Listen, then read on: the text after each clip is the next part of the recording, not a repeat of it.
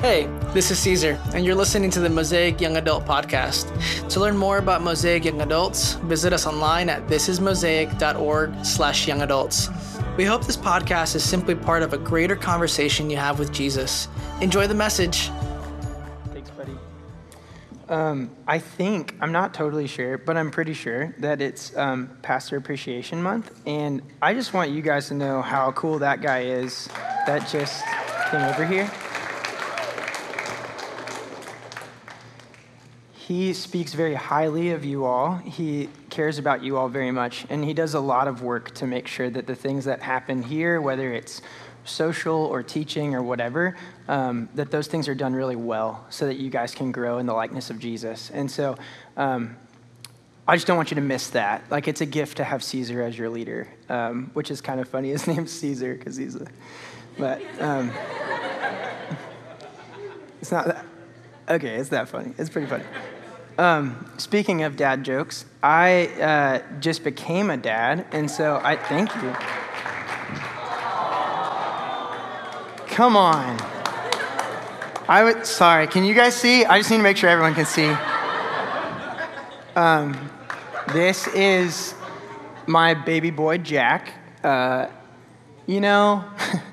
Should have done a picture with my wife in it too. Don't tell her. He's 6 months old. He's a delight. We're so glad that he's a part of our lives, and I love him very much, and I miss him even right now. Never mind. He went to bed an hour ago, so I wouldn't be hanging out with him anyways. But I just had to show you that to tell you a little bit about who I am. So my name's Tanner. That's my son, Jack. My wife's name is Ashley. We've been in Orlando for 8.5 years. We've been married for 8.5 years. I've worked at First Pres for 8.5 years. We just decided to make all major life changes at one time, which honestly, not a bad call. We didn't have a chance to get used to anything else before that, but we love Orlando. I've been out here to Mosaic Church a number of times for the various conferences and things that y'all's church puts on, and it's incredible and deeply helpful, especially as it relates to serving the city. I think your church does that super well. They are benevolent in so many ways, generous in so many ways, and we have learned a lot from your church. So just to let you know, you guys are in a good place, and I hope you know that. I hope you invest here deeply if this is your church home. I think it's worth doing. I work at First Pres. I'm the young adults pastor. I also serve in the mission seat, so I do kind of our benevolent stuff as well as our partnerships, and then I'm moving more of my time over to discipleship just recently, and so some of the things that you'll learn today are things that we're trying to teach our people pretty much every week because we think they are concepts that really matter. So I know these are sermons. This will feel probably like a hybrid between a teaching, like a Sunday school kind of deal, and a sermon. But nonetheless, I will probably find my way into preaching at you at some point. So don't worry. I'll get probably a little more animated than I am right now.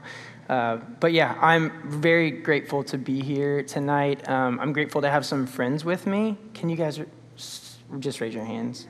Okay. Yeah. These are good friends. They fought Orlando traffic to be here with me tonight. I love Jesus so much. And if you leave with anything tonight, I want you to leave with the good news of the gospel. That is not only the transforming power as it relates to your salvation and your reconciliation with the Father, but also, as we'll talk about, there is a pattern to the gospel that actually transforms everything, including our work. And so I'm going to try to connect that dot for you tonight, but before we get there, I'm going to take you on this massive, really long journey to actually just say what I just said. But if you can just hold on to that idea that the gospel, Tim Keller says it's the ABCs of the Christian faith and the A to Z of the Christian faith. I think it's both of those things, all right? So we're going to kind of talk about that tonight. But last week, Caesar spent a lot of time in Genesis 1 and 2. He was teaching us a lot about the idea of creation, and he was teaching us a lot about how work was a part of that, right? It's pre-fall. It's a good thing. We're called to it. We're made for it.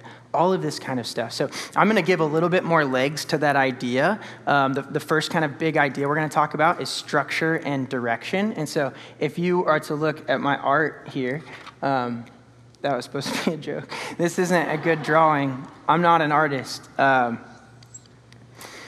But the first concept is structure and direction. And you already know all of this. You all know this completely because this is how the whole world works. But God made things in a certain way for a certain purpose. Amen?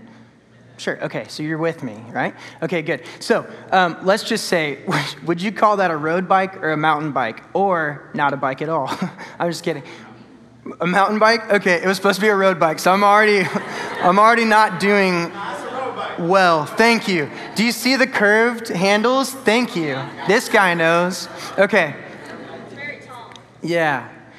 Sure. There's a lot of things wrong with it. We won't worry about that just now. But the idea of structure and direction, like I said, is that God made everything in a certain way for a certain purpose. So if this road bike, right, is directed toward, let's say, I don't know, a road.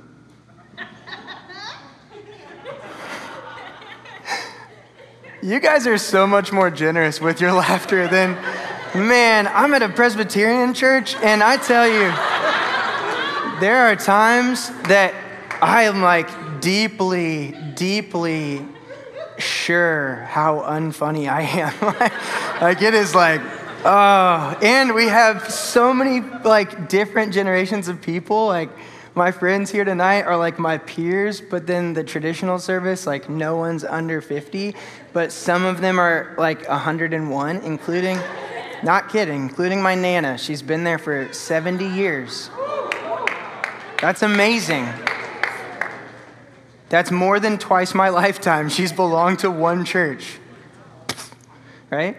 No millennial can understand that sort of commitment to anything, except for maybe Apple products. But if this road bike is put on a road, it's going to go well, right?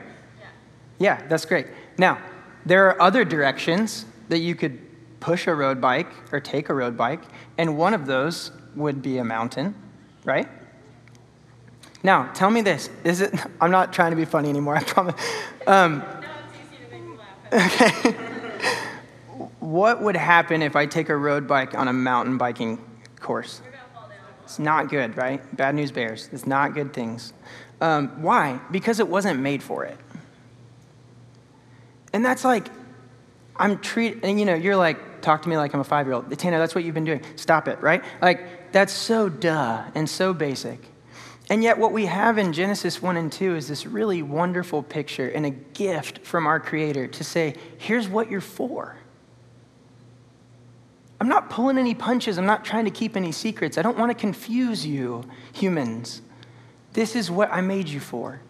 And it really all boils down to these relationships. So look at more of my art over here, right? So they work in concentric circles, and that means like it's like a Russian doll thing kind of deal. Yeah. So the very central relationship that we were made for, and we read about this in Genesis 1, that we're made in the image of God and for relationship with Him. So that has got to be this first and primary relationship. It sits right at the center of everything. And then outflowing from that, we actually have a relationship with ourself. And often we talk about this when we're talking about mental health or identity stuff or maybe anxiety or whatever those things are. Those are all conversations about my relationship that I have with me.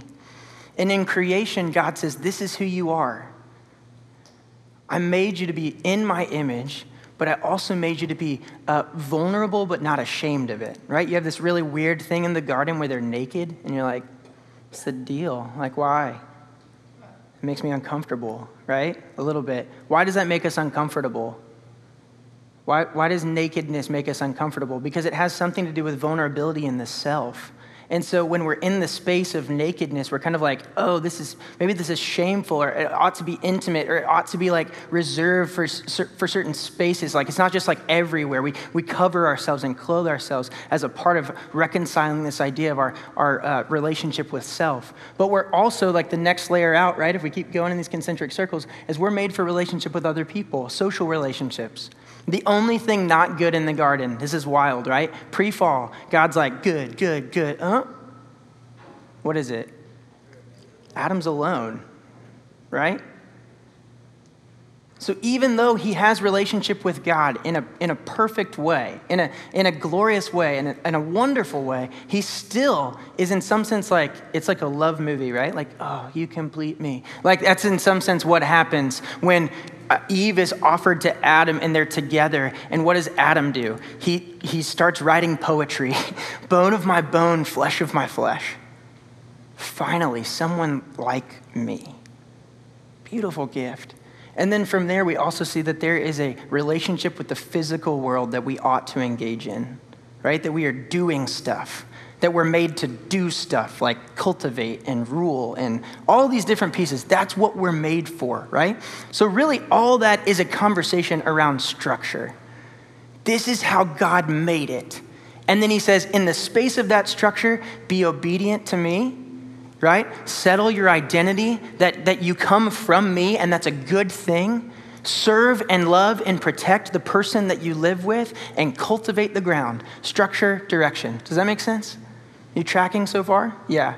If you have any questions, something not make sense, it really matters. If you don't get this, we're in trouble. Okay? Good. Okay, so then the text for tonight is Genesis chapter 3 because we need to talk about the fall. Because I imagine if I'm talking about this relationship down here, you're like, I don't know that I feel that work goes that way. Like this really harmonious, in the garden, creative work, everything's great, like I'm made for this, all that kind of stuff. Is that how work feels day in and day out? For some people, great. Does anyone have a hard time with work? Okay, good. Whew. I was like, this talk is worthless for people that have a great time with work. Jeez. Okay, if you're having a hard time, here's why.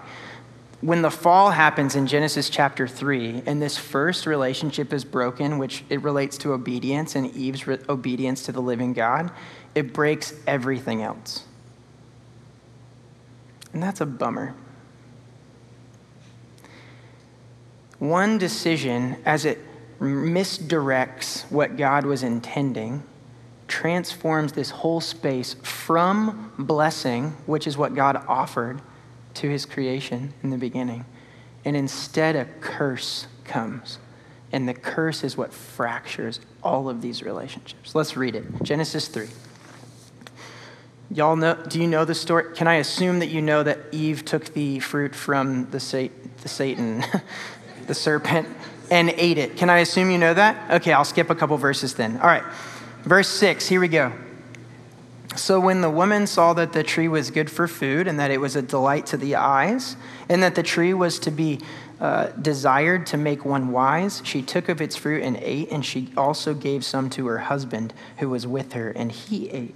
Then the eyes of both were opened, and they knew that they were naked. They sewed fig leaves together and made themselves loincloths. And they heard the sound of the Lord walking in the garden in the cool of the day. And the man and his wife hid themselves from the presence of God among the trees of the garden. But the Lord God called to man and said to him, "Where are you?" And he said, "I heard the sound of you in the garden, and I was afraid because I was naked, and so I hid myself." And God says, "Who told you that you were naked? Have you eaten of this tree of which I commanded you not to eat?" And the man said, "The woman whom you gave to be with me, she gave me the fruit of the tree, and I ate." Then the Lord God said to the woman, "What is this that you've done?" And the woman said, "The serpent deceived me, and I ate." And the Lord God said to the serpent, "Because you have done this, cursed are you above all livestock and above all beasts of the field. On your belly you shall go, and dust you shall eat all the days of your life. And I will put enmity between you and the woman, and between your offspring and her offspring. He shall bruise your head, and you shall bruise his heel." To the woman he said, "I will surely multiply your pain in childbearing. In pain you shall bring forth children. Your desire shall be for your husband, and he shall rule over you." And to Adam he said, "Because you have listened to the voice of your wife and have eaten of the tree of which I commanded you, you shall not eat of it. Cursed is the ground because of you. In pain you shall eat of it all the days of your life. Thorns and thistles it shall bring forth for you. And you shall eat the plants of the field. By the sweat of your face you shall eat bread till you return to the ground. For out of it you are taken, for you are dust, and to dust you shall return." And it goes on to say that man and woman are exiled from this garden space, this priestly space, this temple space like Caesar talked about last week.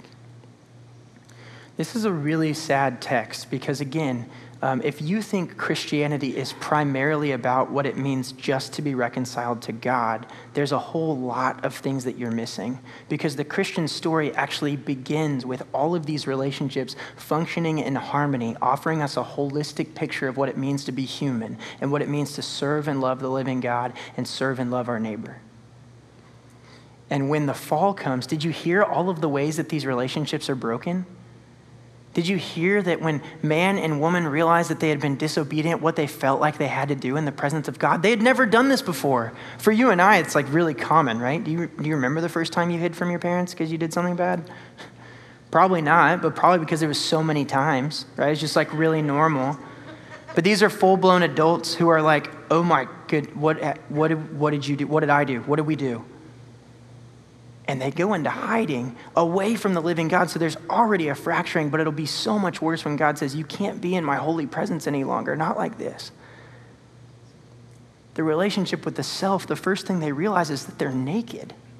And they're ashamed of that. So ashamed that they take the time to put clothing on. That's also something that had not happened to this point. Where they're like, we cannot be vulnerable in this way. I can't be seen for who I am. I've got to hide all of this.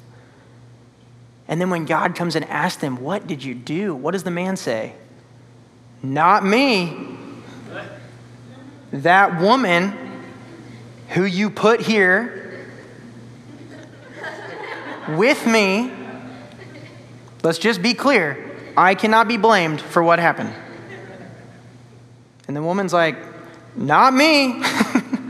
That weird snake that's talking, what in the world? Unfair. But in all seriousness, do you see the tension and the dissension within the social relationships immediately? It didn't even take any time. Like instant. All of a sudden, the person is alienated from all the things that he used to know so intimately and perfectly. Now, all of a sudden, all these things are broken. And even the space of our work. Work is a part of creation and good. You're made for it. The curse comes in like a parasite and begins to deform all that is in creation. That when crops grow up, so do thorns alongside each other, and they choke out the good things of life. Do you see it happening all right here in front of us? Do you see how devastating this would be, that your whole way of existing has been transformed because of the disobedience? What you should be subservient to the living God, and instead you have said, I would love to be my own God. And you look at these people and you think, what a bunch of dummies. I would have never made that call. But the truth is, you make that call every day when you wake up, don't you? Caesar prayed about not needing a bunch of little kingdoms from a bunch of little people all over this city. And we wake up every day and that's what we're doing. How do I build more for me? How do I protect more for me? How do I get more for me? How do I make sure I am comfortable? How do I make sure I don't have to ever live with the idea of scarcity, that I never have to live with the fear of where my next meal would come from? And who do I have to use to make all of that possible? Who do I have to step on or push down or climb over in order for me to be able to say, I'm going to be okay? Or how do I use work in a way that says, I'm going to exploit the work in every way? I don't care. You know why? Because you know what matters? Me. And you know what's so devastating is that this is packaged and sold constantly. And it's the water we swim in. You ever heard the story of the two fish that are swimming along and they run into another old fish? And the old fish says, hey boys, how's the water? And they keep swimming, kind of look at him. That was weird. And finally one stops and looks at him and he goes, what the heck is water? What does he mean? There are things that are flowing in and out of you all the time. And if you don't stop for a moment and say, what am I swimming in? What is all of this? Friends, this is what you're swimming in. A life in which this circle is erased, and you try to find an identity and create a life by stealing from one of these places or looking to one of these places. Either you turn to yourself and say, what can make me the most happy? I'll find the deepest desire of my heart and pursue that thing with my whole life. And I bet on the far side of that, I'll feel good. Or I look to other people and I say, are you my mother? Right? You ever read that book? Can you make me happy? I need you to make me happy. I need you to keep showing up. I need you to not let me down. I need you to never run around or desert me, right? No? Rickroll? No? You guys too young for this? Come on. It was subtle. It wasn't like, I'm trying to let you up a little bit because you're all getting a little too serious, okay? This is very serious, but we can take ourselves a little less seriously. Or we turn to this, and this is really the topic we're hitting on tonight, right? How often do we seek an identity from the work we do in the world? And Caesar said this last week, I'm pretty sure, that we work for an identity rather than from an identity, right? I'm going to make much of me based on my success, based on the money I have, based on the life that I build, all of that stuff. Do you recognize how we objectify all of this stuff to try to make much of self? What stinks is you can know this like rationally and still be swimming in that water. Because I have thought about this like ad nauseum. And I still wake up and I'm consumed with even the work of the church. I wake up and I'm like, how do we get discipleship in the hands of all these people? And you're like, oh, how holy is that? Wow, Tanner, what great thoughts you have that you go to bed with. No, that's not true. You know why I'm thinking that? Because if I can create a thriving discipleship ministry, maybe the people that I'm seeking approval from will finally be like, wow, he's the guy. This is amazing. We should follow him. And then I'll get all puffed up with pride and I'll be like, see, I'm the guy. I told you I could be the guy. I'm the guy, right? And I'm using these really, really great things in the way of trying to offer people helpful resources to grow their life, talking all about pride and moving down. I'm like, hey, move down into humility. That's the whole second half of this talk. It's on the other side of the board. Move down. And I wake up every single day and I'm like, how do I move up? How do I move up? How do I move up? How do I move up? Do you get it? Do you feel that? And here's what's sad about it. None of us want to say that. I don't want to say that. I'm a pastor. I'm not supposed to say that. Like, really? We're supposed to like teach each other about that and like keep it in check a little bit. But the water we swim in is the world says you've got to move up. If you don't move up for you, no one else is going to do it. If you don't care about you so much, no one else will either. And it's terrifying to live in that space. Why? Because none of us want to be unknown. None of us want to be forgotten. None of us don't want to be like not looked out for or cared for. Life is hard in this way, friends. I don't want to come and teach you tonight and act as if this is an easy thing. But it really matters. Because y'all are in this really formative, I just hit 30, so I'm like old, right? Like, I'm not even allowed to my own ministry anymore. We call it 20s. I don't even know, yeah, like they'll tell me if I can come back, like in a week or so. But there's such a formative space in life that we're asking a lot of these identity questions. You're probably asking those, right? Like how many of you are 100% settled in the career you're in and like, I'm just going to do this forever? Sweet. Let's do it in the back. I love it. I hope you're keeping that mullet forever too. Say you will. Okay, great. I'm in. I'll follow that man. No, we're wrestling with this. Like all the time, I bet. You're wrestling with these questions of identity and where to find it and how to secure it and how to know. Here's what's cool. So is the whole world. You want to know you're in to a conversation with someone who doesn't believe in Jesus about things of the Spirit and things of the Lord? This is a great way in. Identity is a great way in because everyone is trying to work or earn or find an identity. Constantly. That's why LinkedIn exists. You guys on that thing? It is like, it's, I have one. Okay, I've been recruited by an army chaplain. You would be perfect for this job. You have a pulse, and you're dumb enough to do ministry already, so you might show up and do it here. I'm just like, okay, cool. That's the only job I'm qualified for on LinkedIn. That's amazing. Like, that's it. But people are doing this constantly. Everyone is posturing and trying to earn. Instagram is about identity. TikTok is about identity. All of it is about how can I know I matter? And here's what we can do. We can be so harsh and judgmental as Christians and be like, I wouldn't ever post something like that because I'm a good person. And that person is just clamoring for people to like them. And I'm not like that. Come on. You may not care about all the people that are liking your thing, but I guarantee there are at least 3 voices in your head that their approval mean more than anything in the world to you. So tonight's about humility in some sense, for us to really check this out and say, this is the water we swim in. And what's going to change it? Because as much it's something we can like scoff at and joke about and laugh at, all that kind of stuff, it's also killing us. Like, I've never felt more restless and insecure than when it relates to these conversations about how I'm just trying to be okay. And often I treat it as if it's something I'm striving for, but really often my identity is like something I'm like running from. I just can't get caught by that thing because I think it'll literally eat me alive. Like I posture and I show up like I've got it all together and I know what I'm doing. And then this little boy inside of me is like, don't let them see you blink. Fake it till you make it. And if they catch you, you're done, man. You're done. You're found out. You're a fraud. Like, those are the voices constantly that are eating away.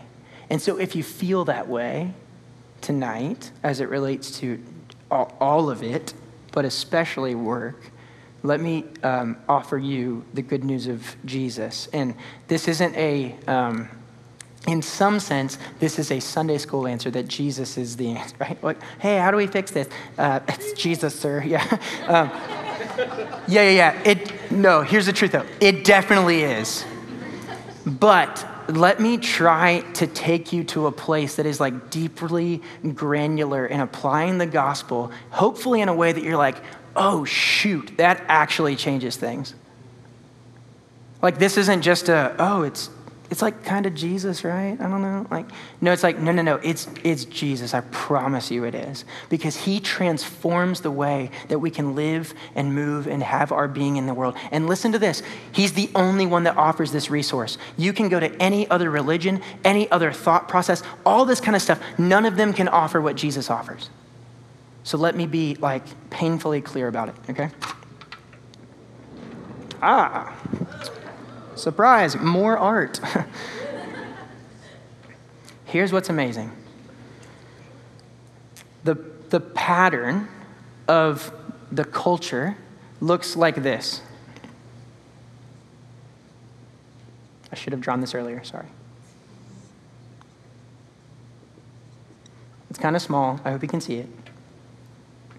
This is what the world tells you. This is the only trajectory possible. Failure's at the bottom down here, and success is at the top over here. And here's how you live in the world. You climb this ladder. We literally have sayings about this. Climbing the corporate ladder. It's a saying. Here's what's really sad about it. We all start probably around here. This area is terrifying.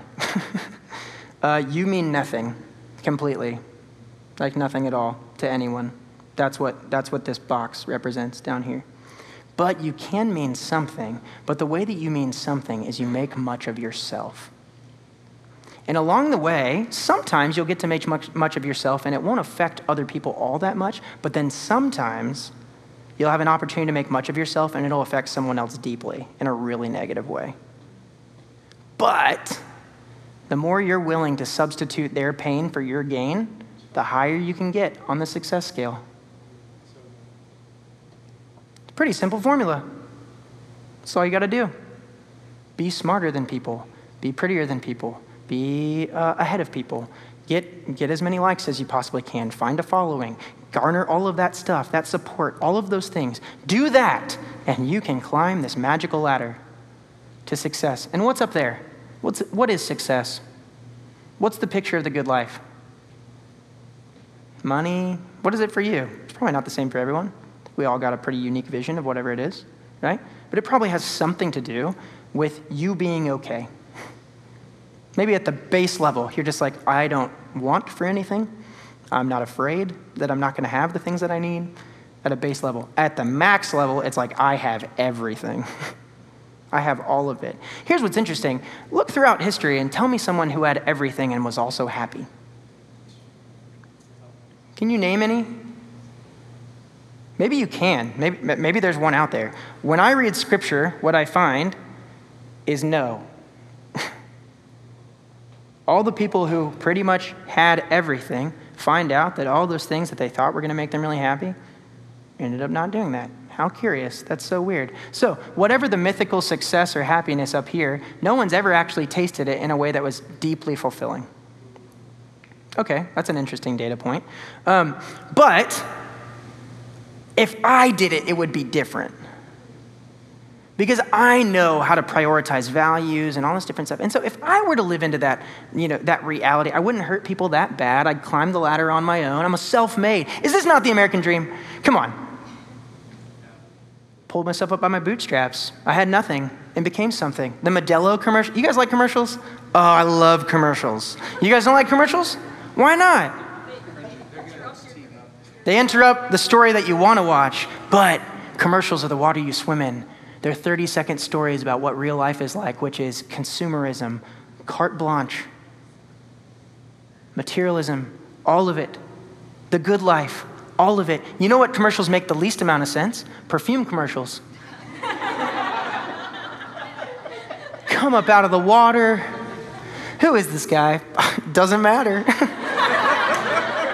Crazy good looking. And just at that moment when all the guys are like, I don't care about this, his hot girlfriend.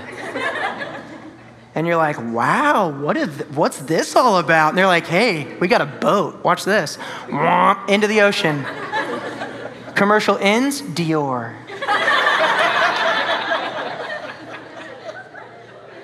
Here's what's crazy. None of us have any problem with that. You don't watch that commercial and you're like, this is bull, right? None of that connects to anything they're selling. There is no logical connection here.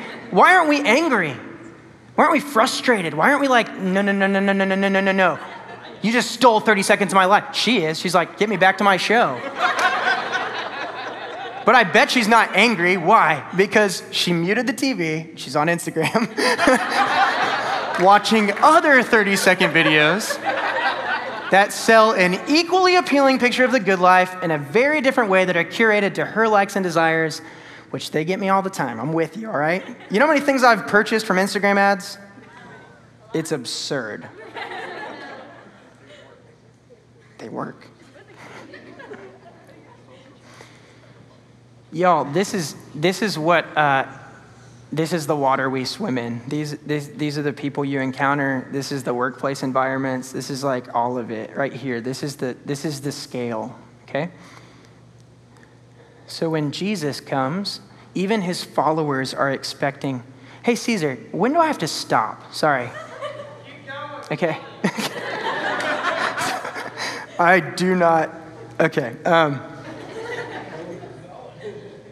Jesus' followers were working on this scale even because their experience of their belief in God, they're remembering back to a time when Israel had climbed this mountain and King David was the guy.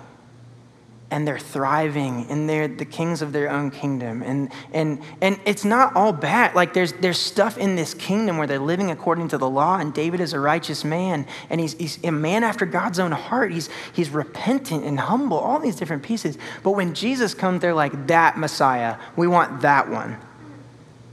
So get the swords, like let's do this. Rome is done. He said he's the king. Let's do this. Let's conquer it.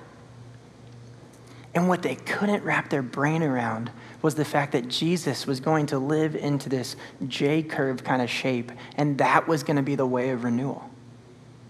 That was going to be the way that the entire world was transformed. That he was going to say, listen, friends, I know what you want out of this. And what you want is not actually what you need. And here's why I know this. Because I am your God. And the life that I made you for in relation to the curse that has come is a life that falls off of this cliff down into humiliation and death. And then it's raised again in newness of life. And the whole world is going to be transformed in this way. That Jesus brings to bear on the entire world, but also on our behalf. He says, the power that I'm bringing is not one to come and demand the kingdom, but instead to come and sacrifice for the kingdom. And I'm willing, Philippians 2, it's so good. Y'all read this? Hold on. We got to read this. I wasn't going to read it. You got to read it. Should have done more sword drills in elementary school. This is taking forever. Paul, so if there is any encouragement in Christ, any comfort from love, any participation in the Spirit, any affection and sympathy, complete my joy by being of the same mind, having the same love, being in full accordance, full accord and of one mind. Here's what you do. Christians, do nothing out of selfish ambition or vain conceit, but in humility count others more significant than yourselves. Let each of you not only look to his own interests, but also to the interests of others. Have this mind among yourselves, which is yours. How is it yours? How could you ever run away from this pattern of living? How could you possibly do it? You want to know how? It's yours in Christ Jesus. Why? Crud, I lost my page. I was really getting into it. Here we go. Have this mind among yourselves, which is yours in Christ Jesus, who though he was in the form of God, did not count equality with God a thing to be grasped, but emptied himself by taking on the form of a servant, being born in human likeness and being found in human form. What did he do? He humbled himself by becoming obedient to the point of death, even death on a cross. Therefore, death on a cross, all the way down, all the glory in the world, and he went all the way down. And therefore, what happens? God has highly exalted him and bestowed on him the name that is above every name. So the name of Jesus, every knee should bow in heaven and on earth and under the earth, and every tongue confess that Jesus Christ is Lord, to the glory of God the Father.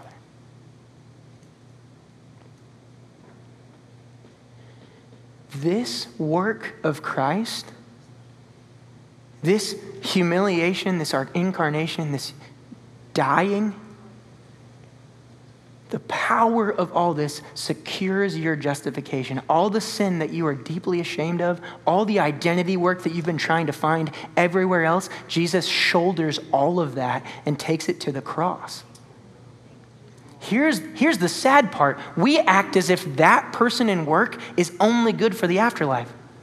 We're like, oh, cool. Thank you. I'm glad for that. I'm going to keep going and looking for an identity elsewhere. I'm going to keep trying to move up. It's my mom, sorry. My mom,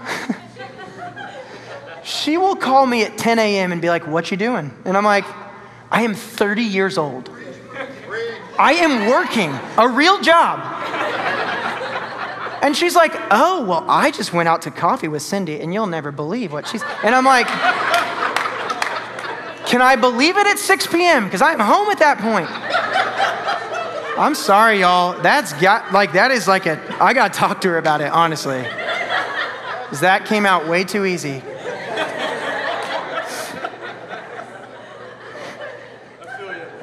All right. We've got to get back to this, because this really matters. And I've got to finish before 9 o'clock.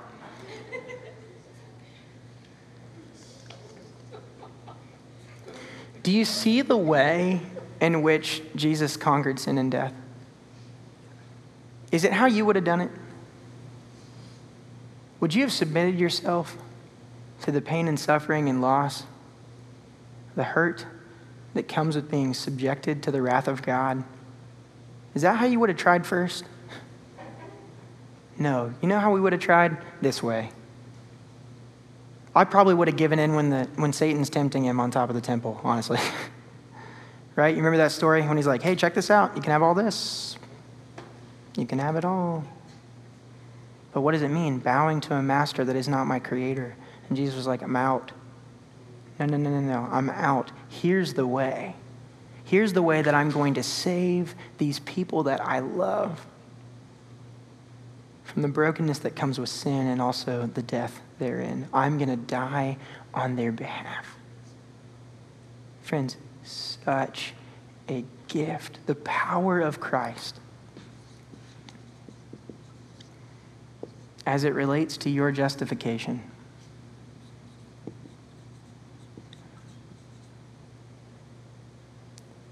Such a gift. What I want to encourage you in tonight is resting in this identity. You know what this does to these? That wasn't that smooth. You know what this does to these relationships? It reorders everything. From the inside out, the crack runs all. You ever have a rock hit your windshield? Starts really small, splinters like crazy, right? If you catch it early enough, you can fix it just in the middle. It's going to be okay, right? You're looking at this, and the way that Christ's power in person transforms things is that he heals things so far as the curse is found. The words of joy to the world. You know this song? No more let sins and sorrows grow. No thorns infest the ground. He comes to make his blessings flow far as the curse is found. He cares so deeply about your reconciliation with the Father. Deeply, friends. He has made you a child of God. Is there any more secure identity? You know what I want my son Jack to feel, even now at 6 months old? That I have created a space of security and safety, that I have offered him the things that he needs to live and move and have his being and thrive. Now, he says no words, right? He can't do anything. But what I can do is I show up every moment I can to meet his needs whenever he has one. I also sometimes let him cry as it relates to he's overtired and he needs to sleep, but I know what he needs. And there's an identity piece that's so deep there that we can trust the living God because we're his children. And that flows directly from here, this reconciliation with God, to who am I? I don't need to be any of these things that the world offers or other people offer. I don't need to try to find where happiness might be. Jesus says it's in himself. St. Augustine, one of my favorites, says, "Oh Lord, you have made us for yourself." And our hearts are what? Restless until they rest in you. We need a settled identity in the living God. And when we have a settled identity in the living God, we don't have to objectify people anymore. We don't need them. We don't need them like that, need them like white knuckle need them. Instead, we need them for the way that Adam needed other people in a social relationship of mutual love and care. But I can live an open-handed life and I can be a servant to all, as Paul would say. Why? Because God has offered me the things that I need in relation to his relationship. And when I move to my work, I no longer have to squeeze every ounce out of my work or try to exploit other people in relation to my work to earn more and to get more and to build more comfort and all that kind of stuff. Why do I not need that anymore? Because I recognize that work is reordered in a way that says, no, go and do this. You can be meaning makers in relation to your work. That's a very, very good thing. Luther once said, God doesn't need your good works, but your neighbor do. Neighbors do. God doesn't need it, but what a delight. Can you imagine, just for a second, if we all became Christians and then all tried to become pastors? That's not a comment on whether or not we could be pastors. I think y'all are as capable as I am of any of these things, right? But are there things that you do in life that serve other people in relation to, I don't know, like what they eat or where they live? You know what I do? None of that. I don't cultivate the ground in order for crops to grow so that families can feed their, kids. I don't do that. So if you stop doing that, that'd be a bad thing. If you clean spaces, right? You're bringing order to what is chaos. Maybe even my office. You're like, wow, this guy's insane, right? There's order that comes with this. We ought to work because it's a service opportunity, not only to serve and love our neighbors, but also to glorify the living God, because this is what he's made us for. The person and work of Jesus restores it all. Do you see it? Do you remember that story with the tax collector? Zacchaeus. He was a wee little man. Ever heard of him? You know what's interesting about that story is Zacchaeus was not told to stop being a tax collector. Weird. It's almost like taxes are necessary in some sense. He was also asked not to be lucrative in the way that he did business and to steal from people, and his heart became overflowing with generosity in relation to the person and work of Jesus Christ that transformed him from the inside out. But I think he was still a tax collector, and he was probably better at it, and he was really fair, and the roads still got paved. Do they have roads back? I don't know. That stuff happened. Why? Because he was faithful in his work. And he was seeing it as an opportunity for worship and for service. And so, friends, to land this plane, geez, sorry, Caesar. It's like 11 o'clock. You guys okay? I'm just kidding. Here's hopefully the aha for you. This is the power of Jesus for your justification. It's all his work and not your own. Praise God for that. You don't have to measure up. You don't have to earn it. You come to Jesus with exactly nothing, and that is plenty. I can teach this message to my friends that are homeless and not feel bad about it because they don't have enough or they're not good enough or any of those things. I can genuinely offer them the gift of Jesus Christ in the good news of the gospel. Why? Because they have exactly what they need, a humble spirit and a humble and contrite heart. Oh God, you will not despise. And the people that I know that have that probably more than anything are those people that I meet. So this is the power for your justification, but it's also the pattern for the way that you ought to live. Yes. Here's what we hate about this. That your everyday life ought to be a descent into death. And the New Testament is abundantly clear about this. That the way that we live is union with Christ, which means we descend into his death. We are literally buried with Christ in it. And it is in some sense a once and for all, and it's also a 10,000 opportunities every single day for the rest of forever. Lowering myself, moving in this direction, a substitutionary love saying, I will die to myself that others might live and have life. I will die to myself in order to offer myself for the sake of other people. And in that death, you know what's going to happen? The same thing that happened when a seed falls to the ground and dies and is planted under the earth and then watered. What happens to it?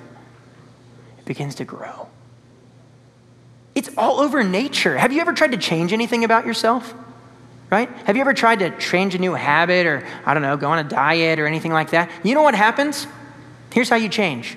Death to something, right? And you fully die to it, and then you're made new in a newness of life, a new way, a new rhythm, a new pattern. And what happens? An ascension happens, right? You begin to grow in this really wonderful and beautiful way, but we don't want this pattern. We want this pattern. And you know what this pattern doesn't do? Descend. It never looks at death and says, what a good thing. We should really consider that. Jesus says that is the first step towards growth. Dying to yourself. So you're like, this was supposed to be a faith and work talk, Tanner. What did you just do? You just took an hour to not talk about work. I am talking about work. Here's why. This pattern works everywhere. The structure and direction piece is for you to discern whatever workforce you're in and say, what was this meant for? What did God intend when he made teaching? What did he want? What did he want? What do you think he wanted? When God put in the hearts of people a system in which children could be nurtured and trained up. Is that not what he wanted? For kids to be discipled in all of life? To learn the things of life and learn how to be contributors to a community that they might cultivate and help things grow? Isn't that what God wanted? A beautiful structure, a wonderful direction, but how does it get misdirected? How does that happen? My wife was a teacher for a couple years. She was teaching 4th grade, and the school was dropping in the grading system, right? So not enough kids were passing the FCAT, and so as less and less kids passed the FCAT, you know what happened? Funding went down. Help me understand. well, I mean, I don't know. Maybe the teachers just aren't that good, so we got to cut their funding and motivate them to get, oh, really? You think that's going to motivate anyone? So here's what happened. The principal said, hey, we're stopping everything but science and reading, because those are the two places that kids are failing the most, and we need to get more kids to pass the FCAT because we need more money. Man. Who does that hurt? She's coming home every day, like deeply sad, because her fourth graders are just being kids. And they're stuck in a misdirected thing that's going to lead them not to flourishing, but to more brokenness in the space of their life. It's so frustrating. What about lawyers, right? This might be a little easier one to throw shots at, unless there's some lawyers in here, right? What was the practice of law intended for? Yeah, counsel for individuals to receive justice or to achieve justice, right? A beautiful picture. Why? Because our system is remarkable in relation to how justice is kind of spelled out, but it's super difficult. My lawyer friends are some of the smartest people I know, and they have to be, just to understand the basics of it all. But what's happened? How has it become misdirected? We have things called, we call them things like ambulance chasers. Right? We call them things that say they're actually going to pursue cases that are lucrative for them and their client, and they're going to go beyond maybe the realms of justice in order to try to gain a lot of money from someone else's mistake. That stinks. That's really messed up. You could do this with every single vocation. I'm not picking on these two, but here's the deal. When you recognize that the structure underneath all of this was actually a gift and it was really good, and you recognize really the problem here is it's misdirected, then you say, what would it take to transform that or change that? And here's what I think it takes. People living this pattern.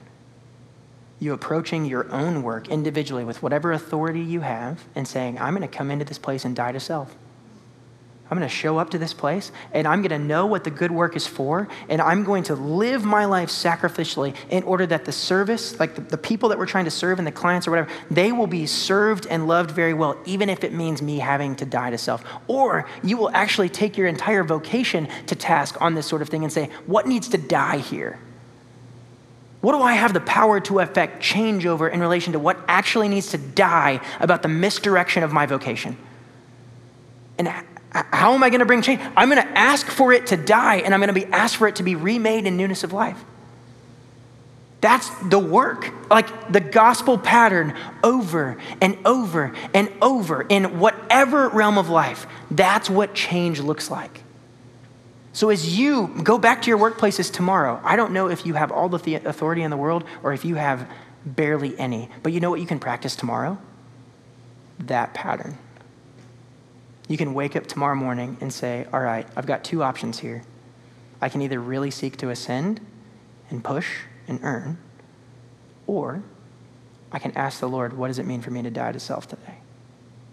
And here's what's beautiful. When you begin to do that, it's not just you that's transformed and raised to newness of life, but there's actually cultural change that happens too.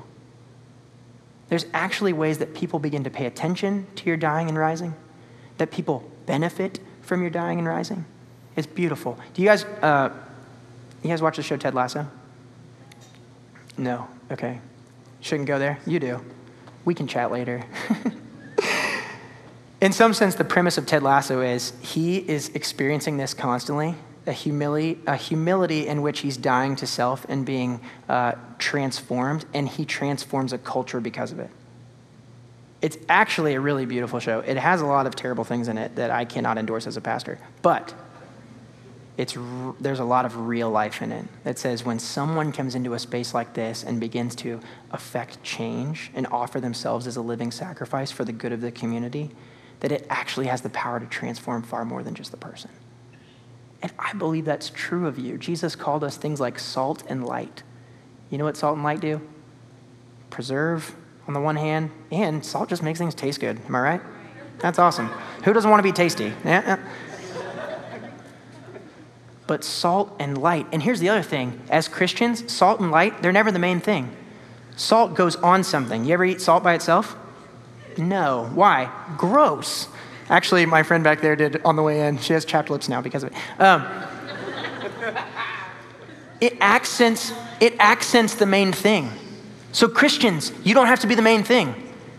You accent the main thing. Have you ever recognized that light's not the main thing? Have you all just been staring at that light and you're like, wow, what a great light, so helpful. No, that light's helpful because you can see me. But you know when you'd notice it if it wasn't on? You'd be like, hey, what the heck? We need to see things in here.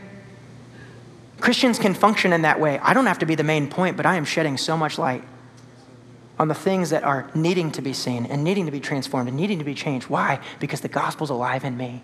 The Holy Spirit's alive in me, right? That's who we are. We are the leaven in this culture that's spread thin and raises the entire bread loaf. You're like, that's not as cool of an analogy. I'm sorry, but Jesus used it because he thought it mattered. Because it takes very little, and you might feel so little in your vocation. Let me remind you that your God is not. That the power of the Spirit lives so deeply in you that a life of sacrifice and humility from a homeless man a really long time ago changed the whole world. Jesus was no one, but everything about his life, the power, the pattern, all of it transforms everything. Okay, let's pray. Should I pray, Caesar? Okay. Lord, use whatever of this you will in the hearts of these people.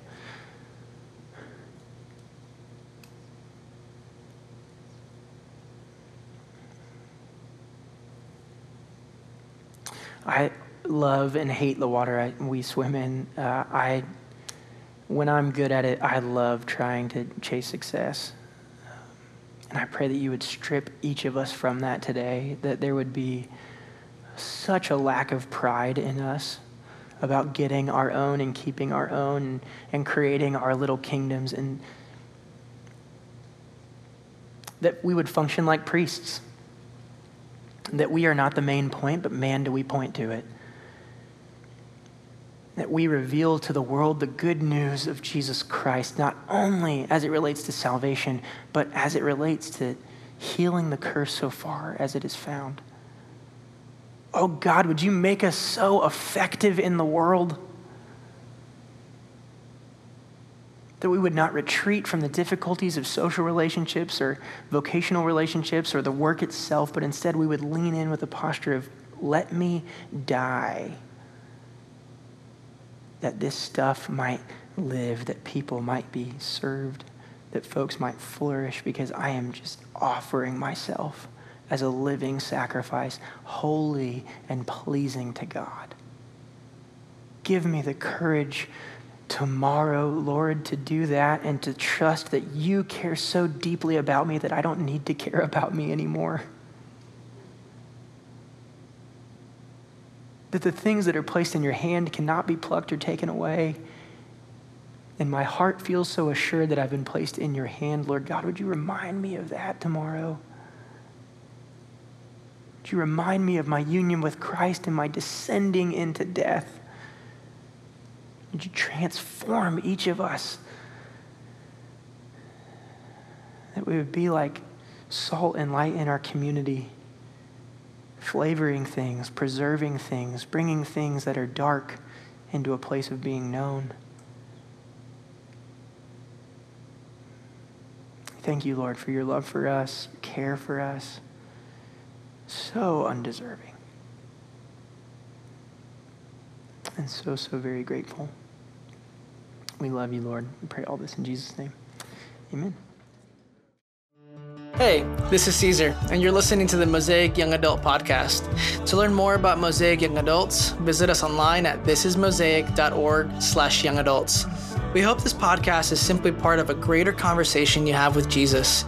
Enjoy the message.